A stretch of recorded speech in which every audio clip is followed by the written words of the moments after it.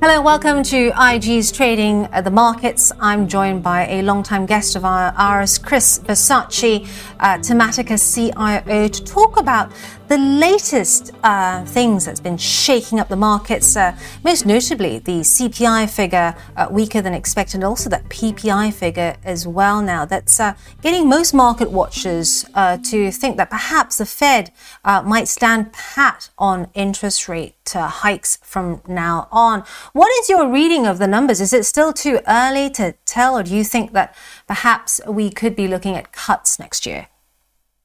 Well, I have to tell you, you were right. The data that we got between the October CPI and the October PPI print clearly show that the Fed's efforts are indeed having progress on inflation. We take a look at the October headline PPI, actually negative for the month.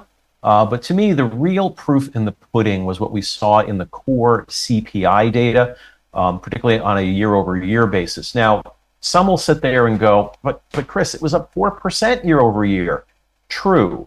But if you take a look at the monthly data over the last few months and you annualize that, you're looking at something that is just over 3%. That's a big move down compared to where we have been. And I think it's that particular data point, along with the others that we saw in the CPI and PPI reports, that are indeed having the market believe that the Fed is done raising interest rates. But as you point out, the conversation now shifts to when is the timing for the first potential rate cut.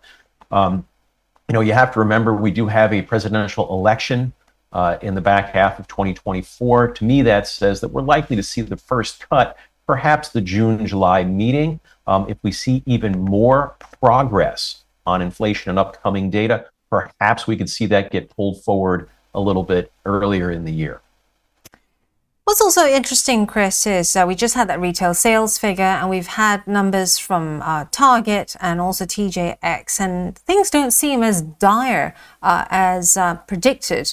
Do you think that this could perhaps mean, with that expectation now that perhaps rates are going to go up again, that retailers are going to have a not too bad shopping season? So, it's interesting that you talk about, those companies. You can even take a look at Home Depot. It, along with Target, reported negative comps for the quarter. But yet, the earnings are holding up. And I think that really points more to their ability to rein in costs, more so than anything else. But we're going to get a lot more data in the coming days. We're going to have Walmart, Ross Stores, Gap, Macy's, Foot Locker. So we're going to have a much better sense as to where the consumer is really spending. And I think it's the aggregate guidance that will really give us a clearer picture for the holiday shopping season. But I will say this, when you parse some of the recent wage data against the inflation data that we just talked about, we are seeing real wage growth continue. We've also got falling gas prices. That could put a little more extra cash in consumer pockets. My thinking is that could lead us to perhaps a positive surprise for the holiday shopping season.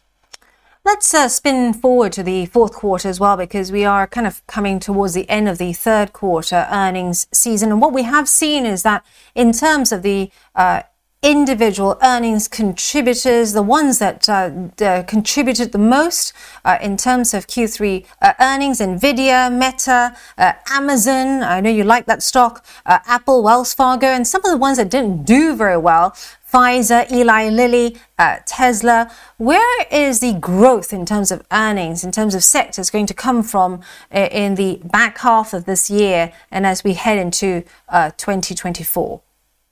Well, I think you talked about a fair number of them that people are clearly zeroed in on. A lot of them tend to be in the Magnificent Seven, but I would also say that you really need to understand the inflection point that we're seeing in a number of other end markets. Case in point, the smartphone market or the PC market. We've seen a lot of data pointing to those markets bottoming during the summer and starting to rebound with better prospects for 2024. So you could take a look at a company that's gotten really beaten up, like Qualcomm, for example, and when one of its key manufacturing partners, Taiwan Semiconductor, reports a 30+% pop in their October revenue compared to September, it tells us that the smartphone market is rebounding. It also tells us we're going to see continued strength in high performance computing, which of course includes data center, AI, and other areas. So, I think we're going to have to continue to look for those types of signals.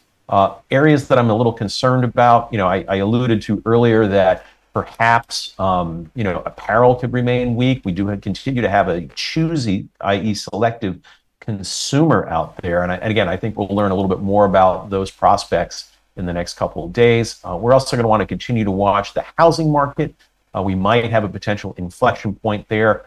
Mortgage rates are coming down. We are going to get housing starts for the month of October later this week. To the extent that rates are down and housing becomes incrementally more affordable, that might, paired with continued job growth, be a positive for the housing market.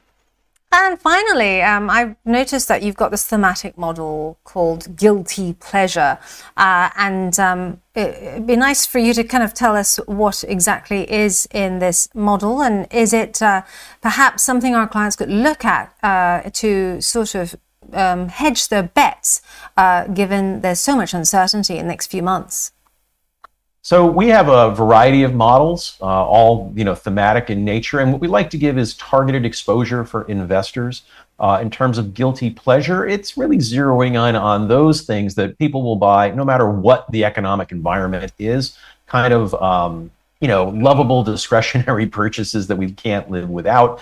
You could think of it as chocolate, for example. So Hershey.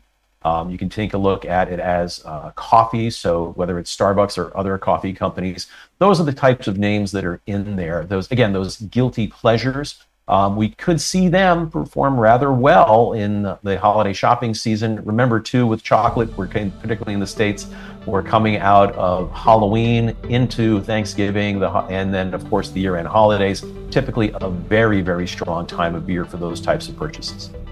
Right, thank you very much. We have to leave it there.